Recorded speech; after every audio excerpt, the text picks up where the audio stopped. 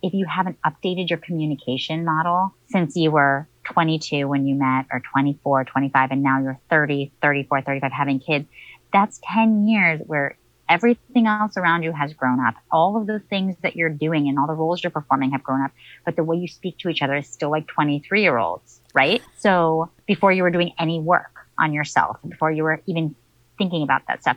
So how much each couple needs to be having sex is very unique to them. And I think that, like, I will give you some numbers. People who have sex once a week are having a lot of sex as married couples with kids.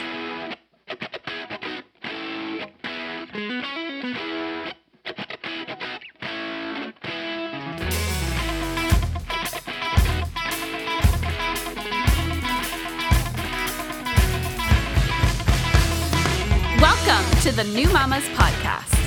This podcast was created to help first-time moms everywhere navigate this new stage of life and to talk about the honest and the raw moments in motherhood.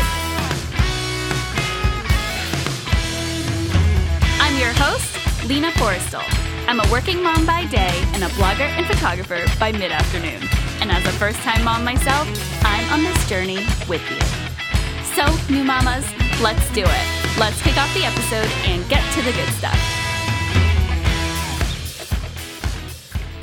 Hey everyone, this week I'm excited to talk to Sara Lyon about everything relationships after baby.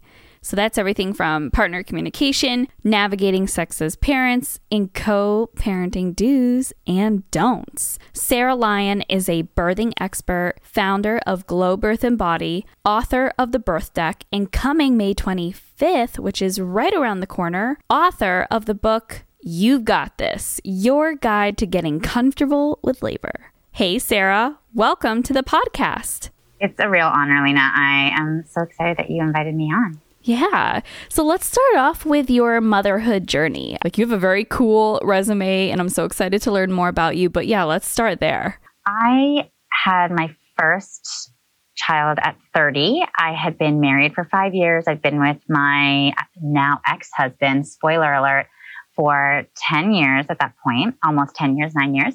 And we were very excited to have a baby. We planned it. I had, both of our careers were booming and it was great. We owned our house, all the things that one does when one is ticking the boxes off of the traditional trajectory to becoming parents. And I had been a birth worker already for 10 years at that time. And it was luckily my birth experience was very typical. 24-hour labor for first labor is very typical. And, I had all the typical things. There was meconium in the water. My labor stalled at 9 centimeters for 2 hours. These things are actually really common things that happen. And I pushed for 3 hours. Again, very common for a first-time mom. Now, I did have my babies at home, which is a little bit different than how a lot of people come into their parenthood at birth. But that was also really normal for me. And based on the amount of experience I had and research that I have done and living overseas where home birth is really normal, that was for me the most comfortable place. That was sort of the safest place for me to have a baby. When I was 12 weeks postpartum, my ex and I split up super, super suddenly.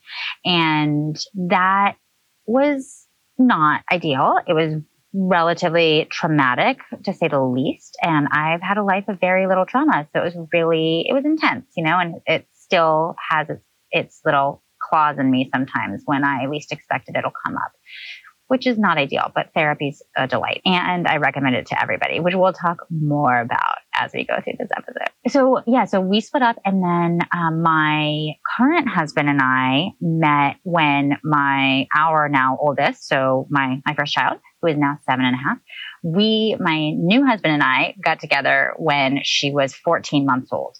And that relationship was ideal because he was living in New York City. I was living in California. My daughter and I were living in California. That it was so fresh. My divorce was still so fresh, because keep in mind, that was only about 9 months later after my separation. And I wasn't even legally divorced yet. So I was able to do a lot of healing without him present. And it wasn't possible to dive into the relationship and all of a sudden replace this other, this hole that had been created. And it wasn't a hole. I was able to be totally complete in my reality at that time. So my motherhood journey into motherhood was really different, but I had to be really independent. I figured it out, and I'm better for that, for sure. Yeah, wow. That's like quite the story, but thank you so much for sharing it and being so vulnerable. It's honestly the reality for so many women that go through that. I had a young woman on one of my earlier podcasts where she experienced infidelity shortly after birth of her second child, and that's what's real. Like this is real life that doesn't make it onto your Instagram. I really do think seeing other couples on social media sometimes can affect how we feel, because all you see on Instagram are these happy smiling family photos. We don't often see, because of course, like, how are you going to share that, like, you're bickering every day, or you're fighting, or the challenges that you're going through as a couple. But what that does is it makes it feel like it's not normal. And I've been open, like in a lot of my mom groups, of like, yeah, my husband and I got into a screaming match today. And they say, oh, wow, thank you so much for sharing, because we would have never known. I'm like, yeah, that's normal. Like, this is, I mean, not that like fighting it's a normal thing that happens in relationships. So it's a very messy process. Transition of any kind is very messy. And American psychology has this term, developmental crisis. Mm-hmm. So if you're familiar with the term developmental crisis, it is a predictable, it's an anticipated, common, you can call it normal crisis of transition that occurs.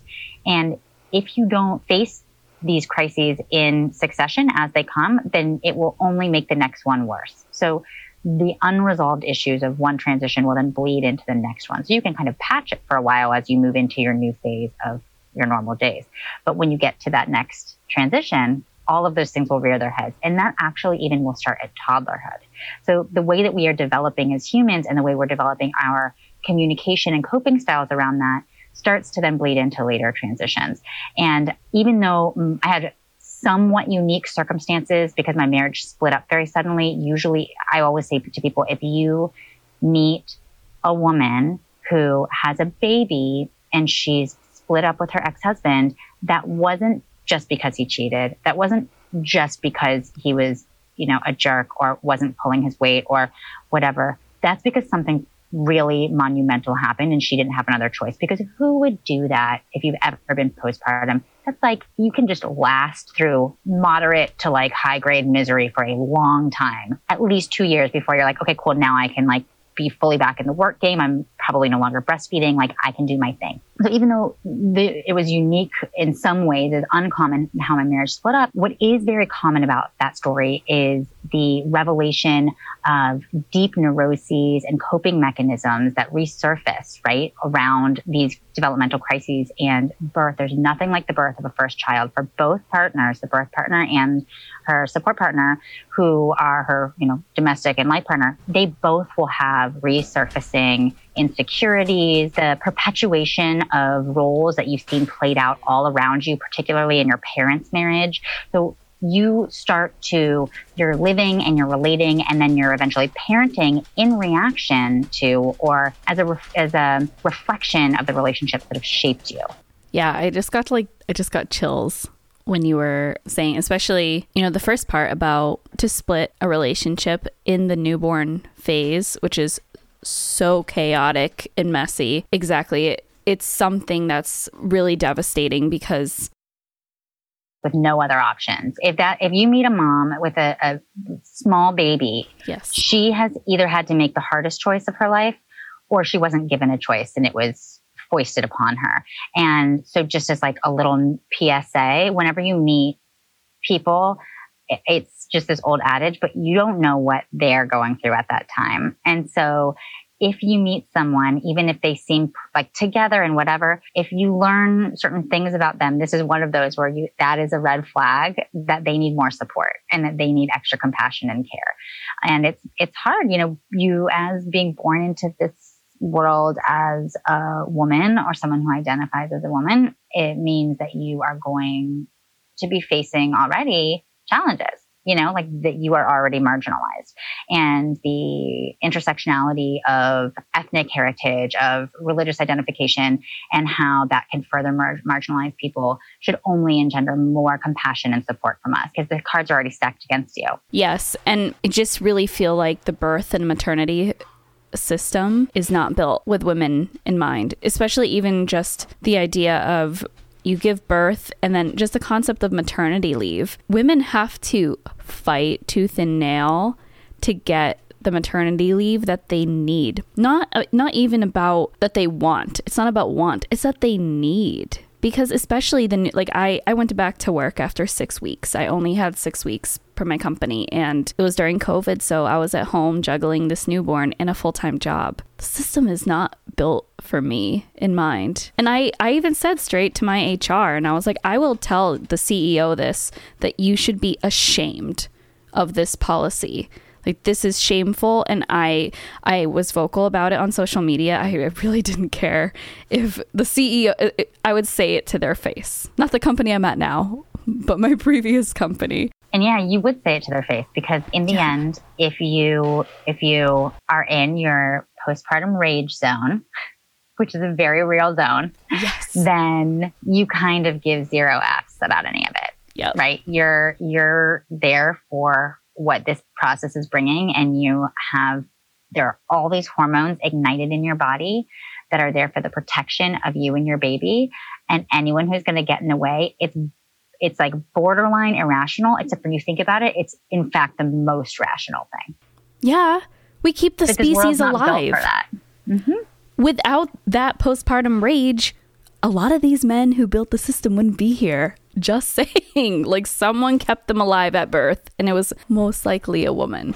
So it's you bring out absolutely a great point. And I remember not knowing what was real and what was not real during that stage, because I suffered with really intense postpartum anxiety of just, I felt like someone breathed on my son and he would die. Like, it would just, I had such anxiety. And at the time, I honestly can tell you, I don't know what was real and what wasn't. Like, there was just this weird gray area. I feel like I lived in a cloud of anxiety for many, many months.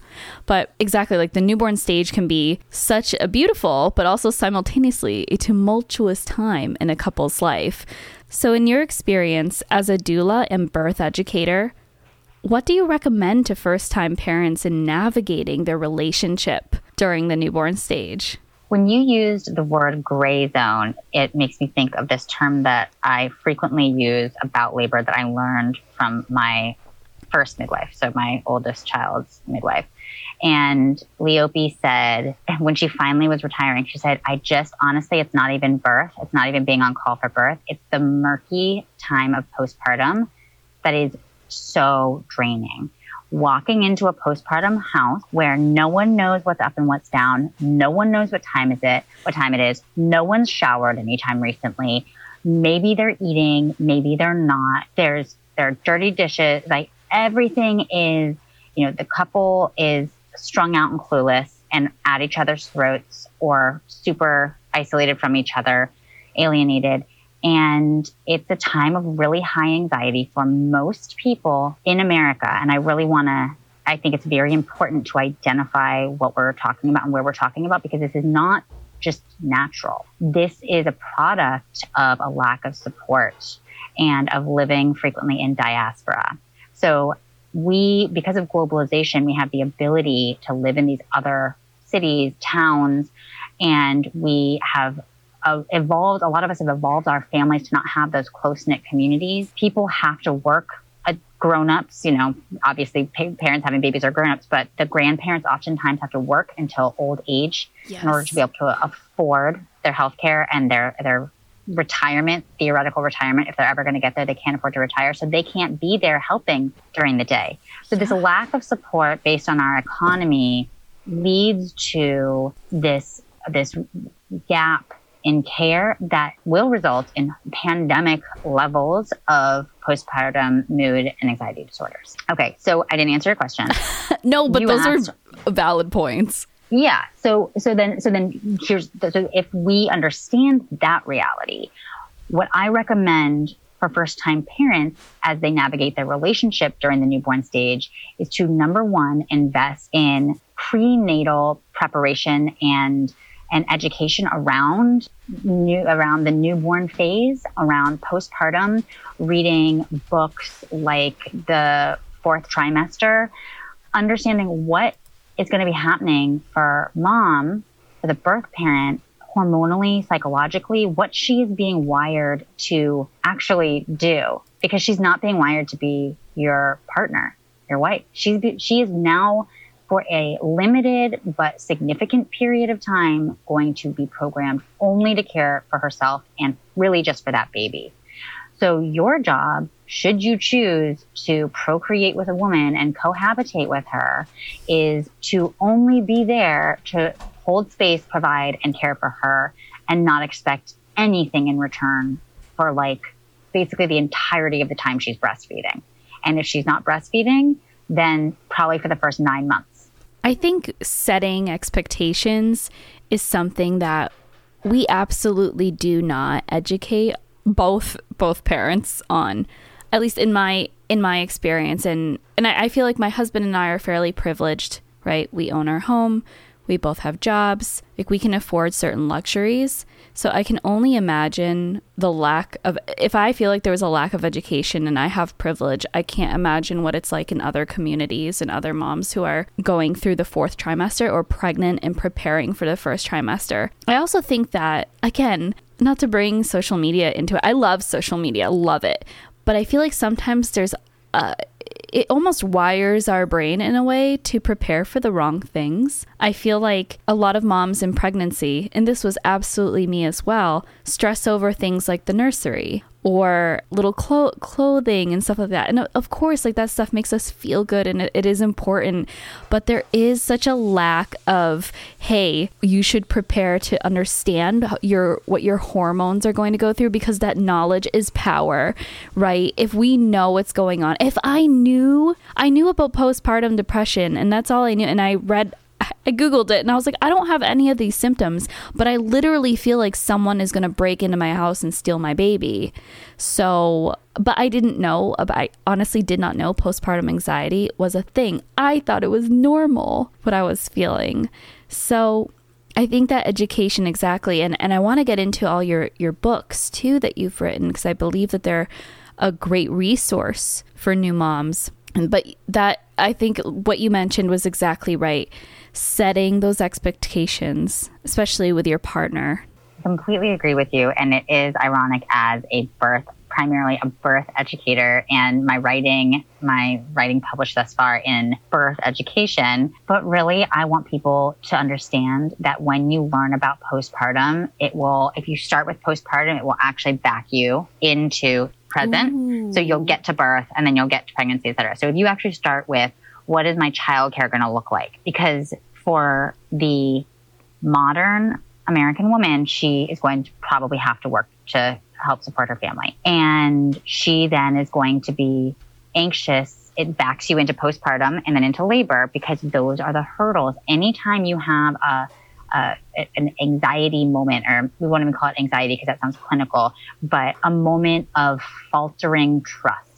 You have a moment of fear, of insecurity in postpartum or in labor, that will be magnified. Those hormones then impact your physical response. In postpartum, that can impact your lactation and your bonding. It can impact your mood, which also includes anxiety. In labor, if you're having insecurities around how you're going to care for your child, yourself, financial insecurities, who's going to care for your baby, are you going to be able to balance it all, etc. Is your partner going to take care of you? And that is not just financially, that is not just physically, that can also be mentally and emotionally, right? When you start to question those things in labor, those things will come up. So when I say, okay, when people say, what's the number one thing I can do to prepare for labor? I say, work on the communication with your partner and consider what your postpartum plan is. And that is going to then put you back into labor. And of course, I'm in a conversation with them, right? So it's also about understanding what the birth process looks like. What are these hormones? But it's all part and parcel of one continuous experience that is all the transition to parenthood. So that is definitely the core of what all of my writing does too. It's for support teams and for couples. It's for people understanding how to support women who are in this process. It's not just about like, where is your uterus? It is more about why do we do this? Why does it look and feel this way? And what can we do to optimize around those hormones that are needing to be so perfectly synchronized to make this process work well? Absolutely. And I love how you mentioned almost starting backwards. I never thought about it that way, thinking about your postpartum care and then backtracking into birth and then pregnancy. I think often we get so stuck in the pregnancy phases that and especially around, the later stages of pregnancy, like in the beginning, you're all obsessed with the apps. And in the later stages, you're like, whatever. They're the size of a watermelon or whatever. I don't even care anymore.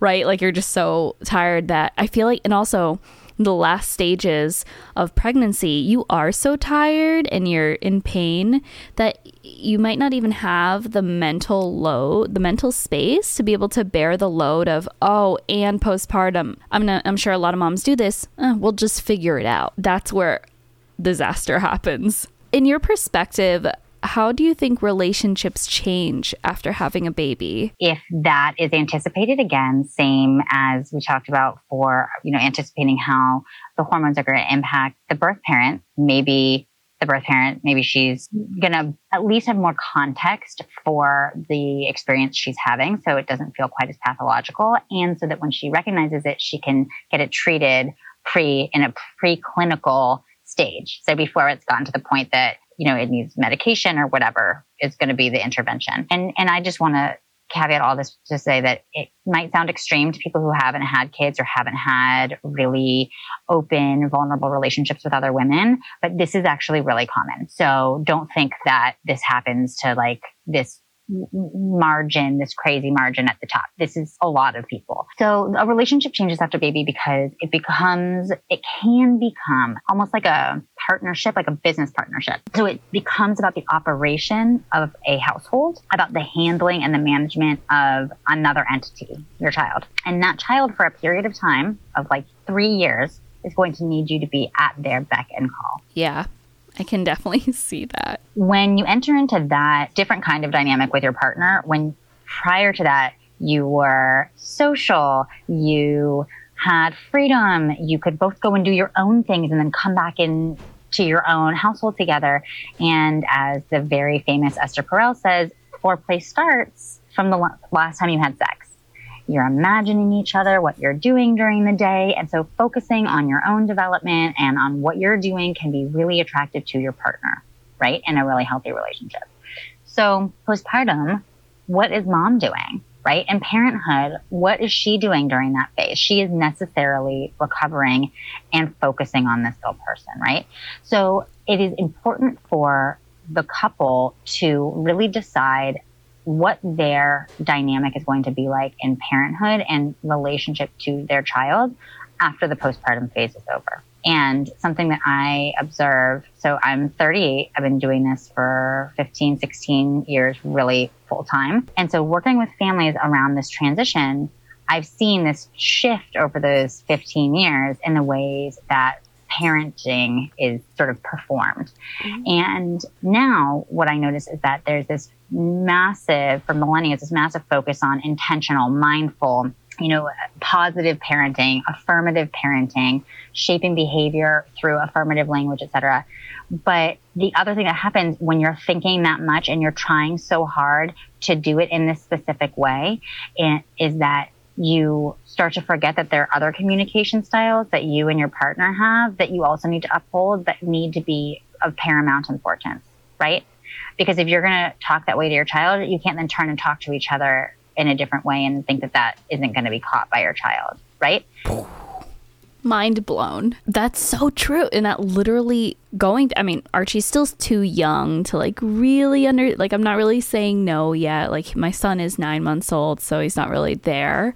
But definitely, my husband and I had an argument the other day, and it was like, I was like, not in front of Archie. Like, let's not, I don't want to argue in front of him. But we had no choice because we were like in the heat of the moment. And it's true. Like, why aren't the words they should be consistent to everyone, all equal, not I turn around and scream at him. But then to my child, I'm like, oh, it's okay. You have big emotions. That's fine. And then I turn around and like, you're an asshole. Like, I mean, totally. And it cuts both ways because also it's okay. Your child also can, like sack up and do better. Like also it's okay to have expectations of your child that are higher than what you think they can achieve.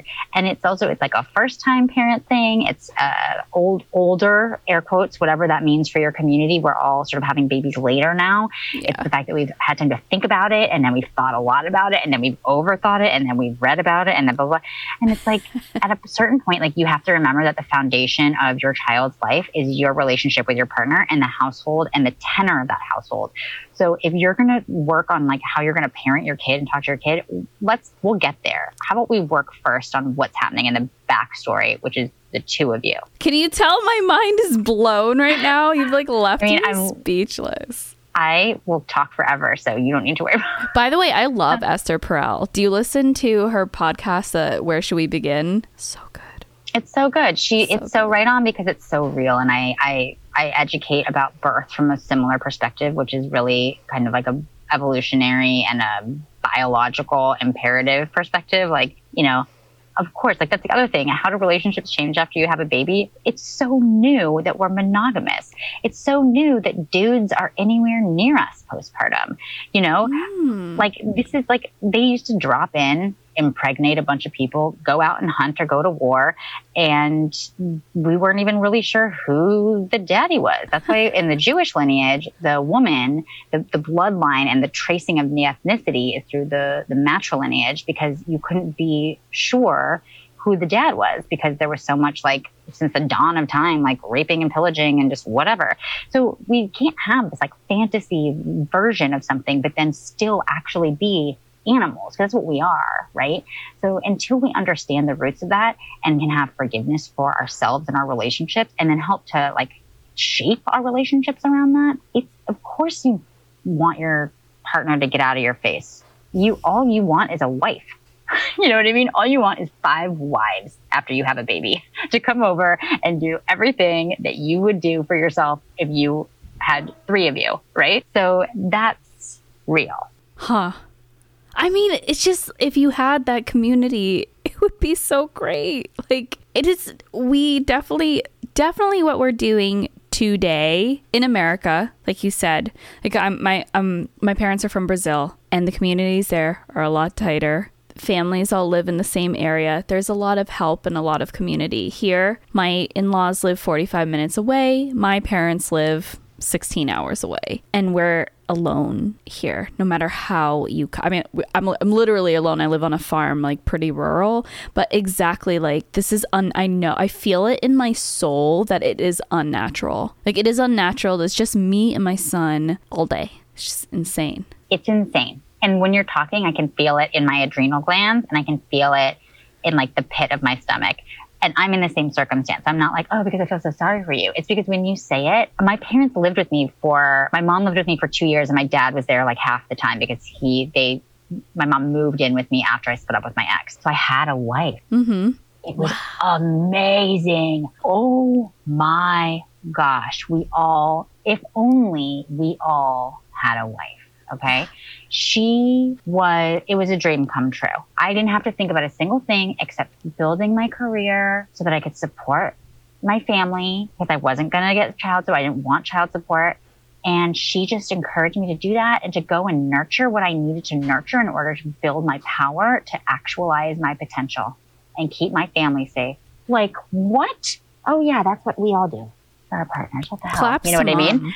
My mom's lived. She moved in with us for 4 weeks, and you would think that's a lot of time. I was devastated when she left. She's like, I gotta go back to my own life. I'm like, please. There was a point where I even like offered her. I was like, I will literally pay you to stay. Like, what can I do? Because exactly, cooked healthy meals, made sure I was fed, I could shower. It was just even the little things that were so insanely helpful. That's so great that your mom moved in with you. I mean, she saved my life, not like in an overly dramatic way. I mean, more like she brought my life very quickly back to the point of thriving. Whereas if I hadn't had that support, the privilege of that support, we would, I don't know. It would just, I wouldn't be where I am right now, mentally, emotionally, financially, professionally, romantically, and every single quadrant, every single capacity of my life. So support's everything postpartum, you know? So something you mentioned was around communication. And I loved, when I was writing up my questions, I wrote, a lot of experts will encourage couples, but like you literally encourage couples to communicate during the newborn stage. And here's my story. So I probably, like a lot of women, over communicate my needs, and my husband bottles his up. In the newborn stage, I was kind of surprised he kind of disappeared from his responsibilities as a dad. I mean, he helped out around the house. He did chores. He did laundry. He was super, super helpful in those regards. But when it came to caring for our son, I felt so disappointed because I felt like I was on my own. And to this day, I mean, 9 months has gone by. We haven't had a chance to see a therapist or a counselor just to kind of unpack what happened during that. But to this day, I'm not sure why that happened. Maybe he was shocked. Maybe he was stressed. Maybe it was me in my postpartum anxiety, not quite trusting him with the baby. What do you think, as a birthing expert, what do you think we could have done better as a couple to prepare for some of our communication challenges? First of all, this is such a common dynamic that you're expressing. Now, if you were to layer that, let's think about his experience, which you've already started to do, which is why you guys have a great partnership, right? Because you're both, and I presume he is too, you know, here you are, 8 p.m. at night on the East Coast, you're recording, he's in the background doing a thing. Like, clearly he's a great partner, right? And so you guys are clearly trying to meet each other's needs and be flexible with each other. Now consider what's happening. You had a baby 9 months ago. 9 months ago, we were in the throes of a pandemic. Everything was like burning down literally in the following month. And you have a partner who is of the male persuasion, biologically male, and he identifies as male. And his brain is wired to serve and protect, but not serve your emotional needs, to serve in a material capacity. So his job is to think of him like circling the village, circling the tent, making sure that we've got the fire lit, that all of the primary material needs are met. And that's the adrenaline and the cortisol that's firing in him. Just if in Judaism, we have the term dayenu. That would be enough. Just having a new baby would be enough to throw him into that mode. Layer a pandemic on, forget it. He didn't stand a chance. So your husband, I'm sure whoever's listening to this, who gave birth during the pandemic, is like, oh my God, me too. Plus he's trapped in the murky zone with you in the house. He can't even leave because of the pandemic, right? He has no outlet. You have no outlet. So for him to try to stay centered and be like, okay, she's in it. She's going through it. Is this normal? Is this not normal? This anxiety is cropping up. He doesn't know. So this is a common dynamic for those reasons. Am I hitting it on the head? Are you yeah? If you're asking if my mind is blown again, it is.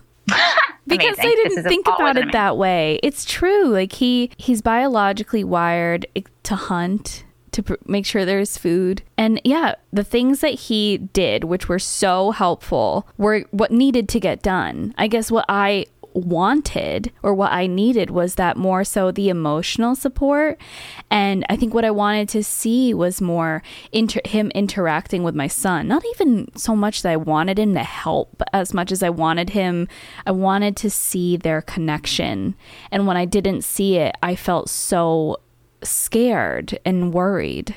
Okay, so you'll be happy to know I also have an explanation for that. So let's think about the ways that the baby physically develops and how that is reflected in the attachments around the baby, both from the baby externally and from external parties to the baby. When a baby is born, who is the baby reliant on for life? The mother. And when the baby's born, how far away can the baby see? Only, like, what, a foot? A few inches. Yep, exactly. Yeah. And that happens to be the distance from the nipple to your eyes, Mom. So your baby is looking up at you and you come into focus after a short bit of time. Initially, it's just dark and light and shadows, but pretty quickly as the eyes come online and that part of the brain and everything sort of starting to coordinate. And now we have vision, but it's very close. And that baby is attached to you. That baby's been in your body, hearing your heartbeat, hearing your voice through your bone conduction this entire time in that jacuzzi in your tummy. And now this baby comes out and this baby wants to be on you, smelling you, because that's how they know that they're going to get fed. It's not because they love you more. They're not there yet. That's okay. I'm not saying that, whatever. You get it. But how is that baby supposed to attach to somebody that doesn't smell exactly like you, who's not lactating? Turns out you walking around with milk in your boobs is like you walking around with chocolate cake on a platter all day. So turns out bro doesn't have any chocolate cake to offer. So you are automatically the attachment. And again, men weren't around this idea that there would be like another partner that didn't lactate, that the baby, that an infant would attach to, was not a thing until very recently. Do you think almost that there's so much pressure? Because that's what I felt like. I felt like, oh, the man needs to do skin to skin. Like I feel like there's almost a lot of pressure. And I wonder if that's where my disappointment came from, was like everything I was reading and seeing.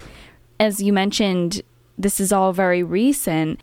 I feel like almost in an ideal world, that's what we would want. But the truth is, it's actually not. I think if I knew that, I truthfully would have felt a lot less sad or like worried, because I would have said, okay, well, it's not normal. And I actually had a mom friend tell me, she said, because her child was a little older, she said the dad will start to bond with your child when my son starts to smile at him and he starts to react to him. And it's so true. That's when I really saw their relationship start to blossom. But in the newborn stage, just everything you said was so spot on. The 9-month mark is when a lot of the baby's physical development has a huge leap, and their sensory development, and they start to literally look around more. They start to look away from the breast. They start to pull away from the breast. They're starting to go off of milk, usually as their primary, their primary source of calories. They're eating a lot more solids. They're not as dependent on you. And now they're more comfortable in their bodies. Their sleep rhythms change. Now they can be awake for longer. Oh, lo and behold, guess who can hang out when they don't need to be feeding every 2 hours, 3 hours. Now they can go and do something. So these are some of the things that we need to know. And also, it doesn't mean that we don't try for more and different and better. It doesn't mean we don't do skin to skin. It doesn't mean we don't expect our co-parents to co-parent. Quite the opposite, I actually feel, which we can talk about in a minute. But if you think about it, we're always evolving. So even though this is all new to us, it doesn't mean that we can't grow. I mean, feminism would say that it doesn't have to be this way, right? Mm-hmm. Like, we could evolve into a species that has the baby, we breastfeed, we get to work, and in between feeds and whatever, there are cultures that are very, very egalitarian. We look at the Scandinavian countries, and they have equal parental leave. They have built-in childcare models that start at 18 months for everybody or earlier. You don't have to have these worries. You don't have to think about, oh my gosh, how am I going to pay for childcare to blah, blah, blah. I mean, that in itself is a recipe for an anxiety disorder. Forget postpartum. I have an anxiety disorder about that right now. And I had my last child almost 4 years ago. You know what I mean? Like, these things are real. So it's a symptom of a culture just as much as it is a symptom of a species, I would say. Wow. Okay. I'm sorry. I just have to digest after you say everything. So I'm like mind blown. Yeah. Yeah. Yes. I'm just cheering to myself because positive affirmation is my love language. Oh, good. So bring it on. Oh, that's okay. Awesome. So the 6 to 8 weeks go by after birth. And as women, we've healed physically from birth. So when it comes to sex, and I think for a lot of people, 6 to 8 weeks without sex is a pretty long time. So how can new parents navigate that territory with a baby? And here's a $1 million question. How often should a couple be having sex to maintain their connection? We'll take the question, the second question first, and then we'll go back to the 6 to 8 week question. So love it. In terms of the $1 million question, how often should a healthy couple be having sex to maintain that intimate connection that makes them more than just roommates? It's really unique to every single couple, and really only they can answer that. And honestly, most couples probably wouldn't even be honest with each other or with each other in the room because they would fear that they would need to be held accountable or that there would be some ramification. It'd be too threatening. To talk about intimacy in a married couple can be very, very threatening if there's a disconnect. And frequently there is, especially I observe in relationships where people have met younger and they have, especially after they have kids, so they've met younger, they haven't had kids for a while, so they have this relationship built on a social dynamic, on an independence dynamic like we spoke about before, on a certain lifestyle that may or may not have started with like partying and just like being out and about on the town and like gunning it in their careers or not, whatever. And all of a sudden there's this huge interruption. And it goes back to the communication thing, right? So in the end, if you haven't updated your communication model since you were 22 when you met, or 24, 25, and now you're 30, 34, 35 having kids, that's 10 years where everything else around you has grown up. All of the things that you're doing and all the roles you're performing have grown up, but the way you speak to each other is still like 23-year-olds, right? So before you were doing any work on yourself, before you were even thinking about that stuff. So how much each couple needs to be having sex is very unique to them. And I think that, like, I will give you some numbers. People who have sex once a week are having a lot of sex as married couples with kids. That's a lot of sex. If you're having sex twice a week, I mean, you get an award. If you're regularly having sex twice a week and you have children in your home sub 10 years old, because it's still a lot of physical work and it's exhausting. We'll just say that to start. I think that when it goes into the zone where it starts to get, where there's like a resentment that builds up on either side, that starts to change. And then the other question that you asked is sort of at the core of that. Again, it goes back to both the cultural symptom and the symptom of our species, right? To assume that we've healed from birth at 6 to 8 weeks from a first-time birth is a massive assumption. And that feels like an assumption that was made by men, because a first-time mom can very often at 4 weeks still be wearing a diaper themselves and can still be healing from stitches.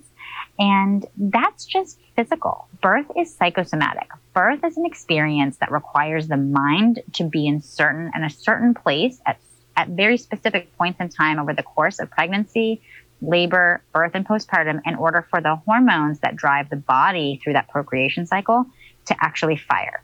So it is psychosomatic in that your mind is just as much driving that process as your body. Okay? Now, birth in a lot of countries is traumatic. And it's traumatic either and, sometimes both, physically and mentally. And I truly believe that for those of us who come through the birth portal, if we want to get a little witchy about it, which what the hell, why not? I'm in my toddler's tent for people who don't know and are listening to this, recording this. So like it has stars on it. I'm feeling the witchy vibes. Let's do it. So let's go all in. If you just go there. So if you consider that you're going through the birth portal, and if anyone out there who's listening has had a natural, fully unmedicated birth, and if anyone out there has, I don't know, taken acid or tripped on mushrooms before, turns out they're very, very similar. No, so when really? you're going through labor, the drugs that your brain creates to support you through that physical intensity, which we can call pain, are your natural narcotics. So it's like morphine. Turns out morphine is refined heroin, right? They're made from the same core chemicals, right? You are your natural opiates, your your dopamine, your serotonin, your oxytocin, your prolactin, all of this is kicking up so that it can open and open to let this baby out. Okay. It makes you drowsy. Because that helps you cope with the intensity, right? Like these are things that are important to know, because if you don't know that when you're in labor, you feel like something's really wrong. Okay. So 6 to 8 weeks postpartum, you've just gone through this crazy birth portal where you're a regular person on the street who has never tripped on mushrooms or done acid. And now you've just gone through this process where at the point where you're like, I need an epidural, that's because you can't, like both the mental intensity and the physical intensity are like too much, understandably. And you then have to face the prospect of pushing a human out of your body. And in our common culture, we don't watch other people do that. And because we don't watch other people do that, we think that it's super scary and abnormal. And let's just even use the word impossible, right? Yeah. Especially with C-section rates are what they are. We literally think it's possible. It's like borderline impossible. So now you're recovering not just from physical trauma, but even if you've had a really straightforward birth, you're also having to process your birth experience. And we don't even have places to do that. Cool, you do your new mom circle. Everyone's obsessing over the color of their baby's poop and, complaining about their partners and whatever. And really what a big part of what everyone wants to be doing the whole time everyone's talking about their babies is talking about their birth experience. And like, oh my God, was that not the craziest thing? Even, it doesn't matter if you had a C-section, an epidural, a 500-hour labor, a 1-hour labor, a home birth, a hospital birth, it's still a totally insane experience. So when you then say to somebody, cool, and now we're going to put a penis in it. You're like, wait, I'm sorry. I'm still working on what just went down, which may or may not include a significant amount of stitches, which may or may not include a pelvic floor that is not toned yet and doesn't really feel much. That's good. And maybe feels things that are really uncomfortable. There's fear around it. There are all these things happening in the mix, right? Whereas if you were to instead have an intimate connection that wasn't about, number one, penetrative sex and not about nipples, because nipples are no-go zone for most women postpartum. If you were to figure out other ways of connecting and just be super open and cool about it and not put pressure on her, and if she were able to feel comfortable that she wouldn't need to do any touching because she's touched out. She's touching a baby all day, then, and you can process with your partner and your partner's there for that moment, or you can go to a therapist to process it or have some good friends or whatever, a mom group, something that is going to probably put you in a better position to actually have sex sooner. So I would say that really women are ready to have like great sex again when they're done breastfeeding. That's real. When you're done breastfeeding, your hormones change so dramatically. When you are breastfeeding, you need to not get pregnant again, because when you get pregnant again, it will usually reduce your milk supply significantly. So your body will tell you to not get pregnant again while you're sustaining this other baby's life. So in what reality is your body driving you towards sex? That's very rare. Sure. Yes. Does it happen? Of course. There's like the random super horny 6-week postpartum chick, like for sure. But it's very, very rare, especially with first-time moms. So that. Now, I would say that 12 weeks is usually when women have a bit more mental clarity. The baby goes through a huge developmental stage then where where they're less dependent, and she has more mental and emotional space for that. She will also be significantly more healed at that point. So I think that realistically, we're talking about 12 weeks. And if you can't masturbate a few times in the interim, then I don't know what to tell you to a partner who is the non-birth partner. I have no advice for that.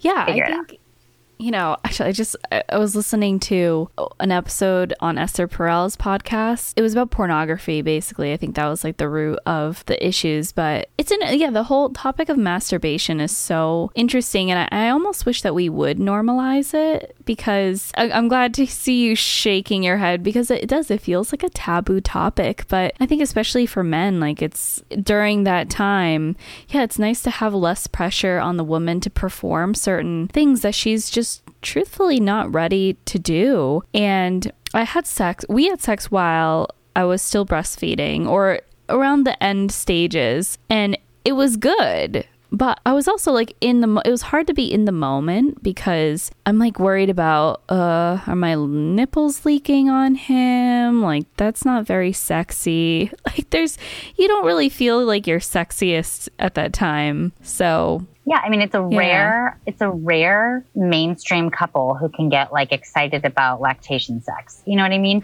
And so it's not to say that you shouldn't have it. It's not to say that you shouldn't be having all sorts of physical intimacy and sex besides just intercourse. But the end of breastfeeding is where your hormones will change. Your vaginal tissue changes when your hormones change. It will become less sensitive, and sex will feel better when you're done breastfeeding. Your scar tissue won't be as sensitive. There are all of these things that shift that are physiologic. And so if you can understand that and not feel like there's something wrong with you and not put pressure on the relationship, because that head trip is so bad for sex. The other thing that's really bad for sex, for libido, is resentment. So when if there was a different love language before, really the love language now is acts of service. That is what a postpartum woman, a woman who has young children, acts of service.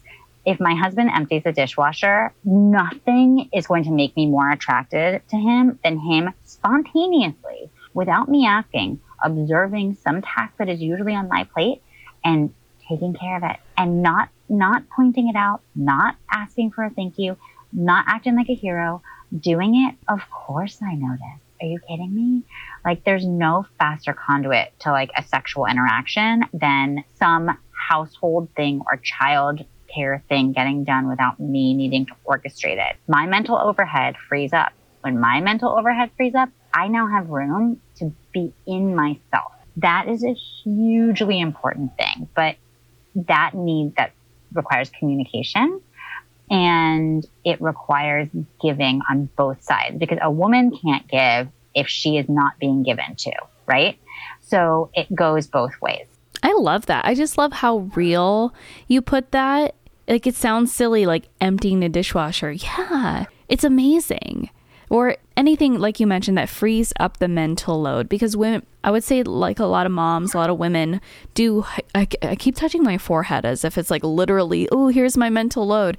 But it's true. It's like the nap schedule, right? The feeding schedule, if you have childcare, it's, do they need diapers? Do they need what? It's literally 1,000 million or, oh, he has a stuffy nose. Is he sick or is he teething? Should I take his temperature? There's literally, it's like you could draw a web. So yes, if your partner, actually this literally happened just now. My son has a stuffy nose. My husband put him to bed, and I had to be the one to be like, did you turn on the humidifier? Just so you know, when he has a stuffy nose, please remember to turn on the humidifier. But even though it's so simple, it's like women, I don't want to generalize, but I would say for me, I don't want to have to ask, because I feel like I'm always managing. Like, I already have my day job where I'm like managing things. Like, I just want to not be a manager for a second. Turns out being in a co-working relationship with your partner at home is not sexy. That's not intimate. That is management, and it's exhausting, and it doesn't leave room for magic and for sensuality. It doesn't leave room for spontaneity when you're just a logistics operation. So with that in mind, it also means that you need to think about other ways that you can disconnect from now and move into the next phase. Is that a hobby you guys take up together? Is that usually these days it'll be like a show you watch? So like, do you start playing backgammon regularly? Do you start, it's summertime, like, do you get a cornhole set in the backyard and start playing every night after your kid goes to bed, and drinking a beer together and being like, cool. It's like, what is the ritual that's going to be your new thing that you do, since now your social calendar isn't super full with all of these things you used to be able to do. And because you're too tired to sit down and have super interesting conversations all the time, but you can do something cool that will bring you out of this logistics operation and into something simple, fun, great. Some people, it'll help to like have a glass of wine or something like that. Sometimes it'll help people to schedule sex. And so they know they can prepare for it. And then any kind of like foreplay that can be done not physically can also be helpful. So like sexy, dirty text messages ahead of time, or even just suggestive text messages. Like, that's really fun, especially if you're in the same room and your kid's in the same room. That's amazing. Looking at each other, like being naughty. Like, that's so fun. You know what I mean? And it's not gross. you're still two adults living together, trying to potentially procreate again. So you got to get there somehow. You know what I mean? So I think that for some people, THC and CBD can be really helpful. I think that for a lot of couples, the release, if THC doesn't make you paranoid or, anxious, then it can be really helpful to help people kind of disconnect and feel more into their bodies, especially indica versus sativa, which sativa is a bit more of gets the mind going. Indica kind of puts you in your body. So those would be some chemical tools that you could use that I think could be really helpful and also can feel kind of fun and different and whoa, look at us doing this thing that we wouldn't normally do, I give you permission here to do that. If that's what you need, I give you permission to do that. So yeah, those are my sexuality in parenting tips. Make sure that you're serving each other in the ways that need to be served. Focus on your communication. I'm going to recommend a couple books right now. Number one is Difficult Conversations. So Difficult Conversations is an old book. There are some things in there that have not aged very well, some examples of things. For your listeners, they will understand when they read it and they're like, that's weird. Okay. But we don't even need to go into it. The point really is that it's a great primer on something that's called nonviolent communication. And that is really just a way of communicating that centers needs and feelings instead of projection and blame and defensiveness. So you saying, babe, when you did that thing, it really made me feel like this, which then made me act like that, which is why I snapped at you. And I'm really sorry I snapped at you. If you'd done it this other way, I think that honestly, it would be a lot smoother. And I just realized that. Or this has actually happened IRL in this house. When you let me sleep in, I'm really appreciative. But then when I wake up and you haven't woken me up and I didn't know I was going to be sleeping in and you haven't gotten the kids dressed or fed, and now we have to leave in 10 minutes to go to something that we have a deadline, that actually is just really stressful. And I would rather have just been awake an hour and a half earlier instead of being like, dude, what is wrong with you? And you're just berating him instead pointing it out. And that centers the needs of the family, of yourself, instead of saying, when you do this, it's more like, this is how this impacts everyone here, including myself. So maybe we can work on that. So Difficult Conversations is a good one. And again, The Fourth Trimester is also a great book. I will definitely link those in the show notes. And while we're on the subject of books, I absolutely love the title of your new book, You Got This. Tell us more about it. You've Got This is it can be a standalone book or a companion to The Birth Deck, which was my first publication. And You've Got This is a full guide to comfort in labor. And the subtitle is Your Guide to Getting Comfortable with Labor. And it's written to both the support partner and to the mom, the birthing person. And so the vision of the book and the way that it's formatted is to take you through an entire course from foundational concepts all the way to the end to resources and to appendices that have an appendix that has all of these suggestions of how you can combine techniques, etc.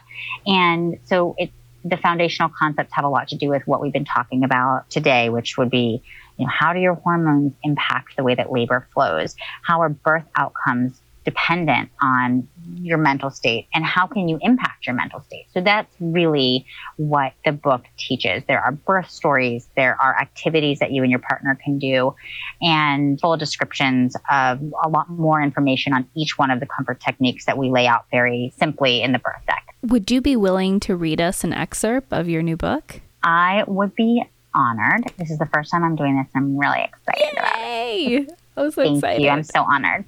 So I'm going to read from the support category. So there are 4 categories in the book. And the 4 categories are support, movement, massage, and mind.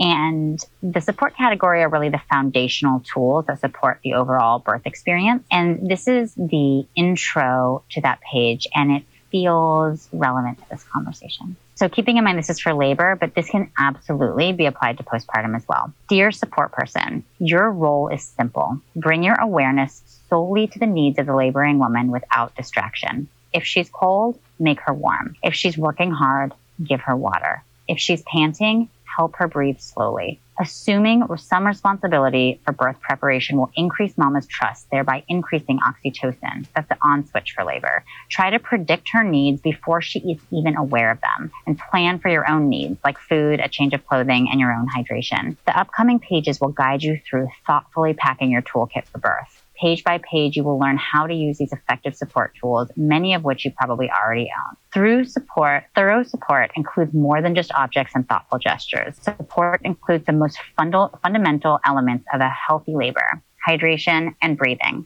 I'll teach you my foolproof breathing exercises for labor and the importance of a water bottle. Additionally, you will learn how to use the tone of mama's voice to reduce adrenaline, the oldest trick in the book. Remember, all you need is your hands, your heart, and a few simple skills to provide hours of comfort and labor.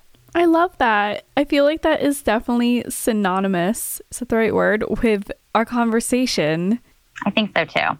It was hard to pick because there's so many sort of little tidbits, because it's really written to be something that teaches you guys, the couple, how to communicate with each other around difficult things and how to learn about each other's and express needs. And so, yeah, it was hard to pick because there's a lot of stuff like that. I'm flipping through it right now. Do you want to read another one? It's really pretty. Of course I do. Yay! I never asked. I'm going to read about primal brain. Oh, let's Birth do it. is all about, I know, I love it. There are three foundational concepts four. So I'm not going to read all of them, but I'll give the four primary concepts. So primal brain, distraction, labor's on and off switch, oxytocin and adrenaline, and the contraction cycle.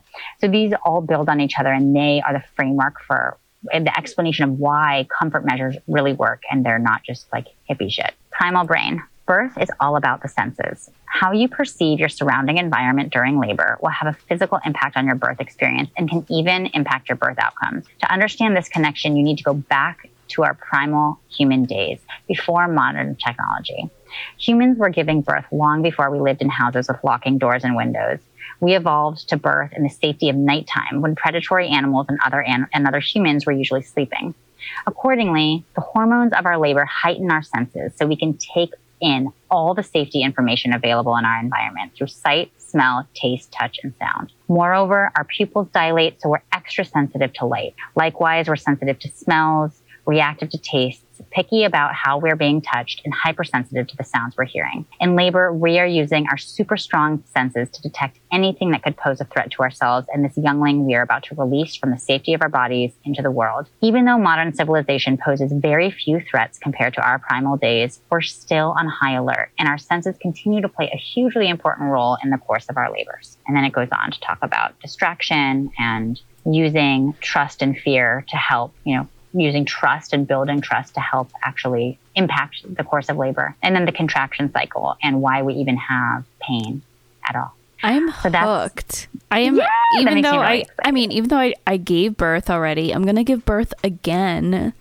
at some point. So this book would be super relevant, and it makes a great gift. I already know a few ladies in my life that I'm going to gift this to. So, okay, where will your books be sold, and where can we all get a copy? So they're available for pre-sale right now anywhere where books are sold. So that includes Amazon. You can shop small independent bookstores at bookshop.org.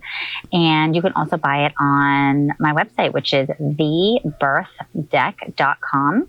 And so the book is like a whole experience. It's 144 pages, but it's richly illustrated. There are over 150 illustrations, so it's not all words. Yeah, it's amazing. My illustrator, Brittany Mash, is the most talented. I'm in love with her. And then the deck is like the perfect hospital bag, birth bag tool. You bring it, it's your flashcards. You'll have it all right at your fingertips. So it's all of them are great gifts, and I'm just excited to give more in-depth information to people. It will be releasing on June 22nd. It's great for your first birth, your second, your third, and especially if you're processing, because something that happens is we kind of forget about labor, and then we get pregnant again, and we're like, oh God, not again. Now I know too much. And so it's actually helpful at that time to go and read something like this so that you can start to make sense of what happened the first time. Yeah, it's so funny that you mentioned that because I do look back on it and I do reminisce on birth. Like, it's so weird. Like, I do think about it, and I wish I could have. I really wish I taped it, because you're so out of body during that process that I wish I could rewatch it, like so I could see I don't know. You get what I'm saying? But oh, I totally get what you're. Are you kidding me? I'm like the friend you don't want to have. None of my best friends are birth workers. No, I was like sending them birth videos. They're like, I can't watch this on the subway. What's wrong with you? You know what? We should normalize that. Just saying. I really do think, like, I know this is a totally separate topic and I promise we'll wrap up, but I really do think there is such a lack of education around birth for young women. I'm not saying that like your 8th grader needs to watch birth happen, but why don't we ever touch women's health? Like, I just don't you know what I mean? Like, you really have to dig for information. Like, it's definitely not served to you. No, it is not served to you. It is, I mean, it's only very recent that research was even done on women at all. Medical procedures, medication was not tested on women for a very long time. So even though, I forget exactly what the statistic is, but I think it was that even though men were more likely to suffer from heart attacks, women were more likely to die from them or something, because women didn't know they were having them, because no one had ever researched what a heart attack in a woman presents like, and the symptoms are completely different than for men. So for decades, they were like, you're going to have a pain in, your arm, and then your chest, and then blah, blah, blah. And that's actually not what happens for women at all. So women couldn't identify it. And I laugh because it's so ridiculous, so obvious. But, when you don't have power, that means no one's really that excited about giving you money to do anything with it. Like right. Medical research. But it's okay. We don't need to burn down the whole building right now. I know. It's too late at night. I got to drink a beer before we do that. Come on. I know. Separate topic for maybe another book. Exactly. I have like another book, another podcast. I have to wait till I'm like old and don't care anymore about what people think of me, and then I can burn it all down. I'll be right there with you. I want to be the like old lady like burning down like kill shelters. Like and like saving all the dogs. That's what I want to be. Anyway. I got you. I'm so supportive of that. Sara, I have no words for how much I enjoyed our conversation and how much I learned. So thank you. And if someone wanted to connect with you after listening to this episode, where can they find you? I have been super digging Clubhouse. Me and too. I do. Amazing. We have to connect there, because I had to do conversations like this all the time about women's health, hormones, relationships. There's a really cool club called Not Safe for Mom group that is actually not mine. So I'm not even like plugging myself, but I actually do co-moderate a Monday night moms talk. That's super, super fun, and all your listeners should join. It's from 9 to 10 p.m. East Coast time every Monday night. Not Safe for Mom group. It's called Side Parts and Skinny Jeans. And it's just a room. Wait, I think I know this room. I haven't joined it, but I saw it pop up in my Clubhouse, and I was like, oh, that's a cool name for a club. Yeah, it is.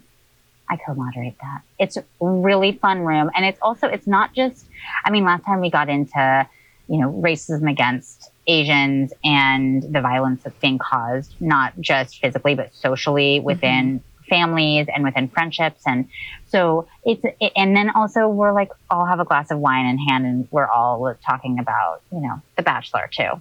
So it goes in a lot of different directions. Anyways, so there's that. So Clubhouse, that room is Monday nights, and that's just casual fun times. Birth specific stuff. You can follow me at The Birth Deck on Instagram and at Glow Birth and Body. So I'm also the owner of a prenatal and postpartum deep tissue massage therapy practice that has been around since 2010. And we exist as a brick and mortar in Oakland, California, and we're opening in Chicago May.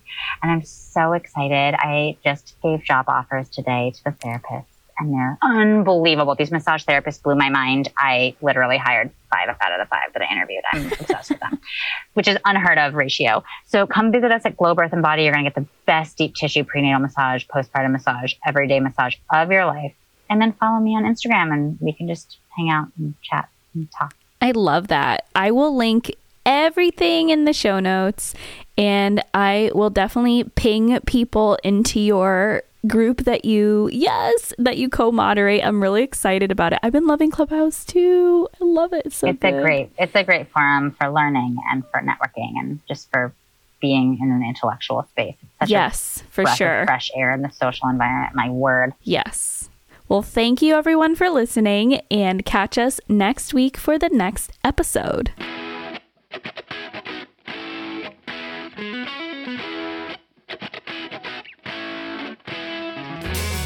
Thanks for joining us this week on the New Mamas podcast. I hope you enjoyed this episode, and if you did, be sure to subscribe and leave a review on your favorite listening platform. Have a friend that would like this podcast? Share the love. Stay in touch. Definitely give us a follow on Instagram @NewMamasPodcast. I'd also love to continue the conversation with you on my personal account, so let's be friends. Slide into my DMs @LenaForrestal. Finally, be sure to check out my blog at lenaforrestal.com for all things motherhood, homesteading, and recipes that both you and baby will love. Thanks again, and stay tuned for next week's episode.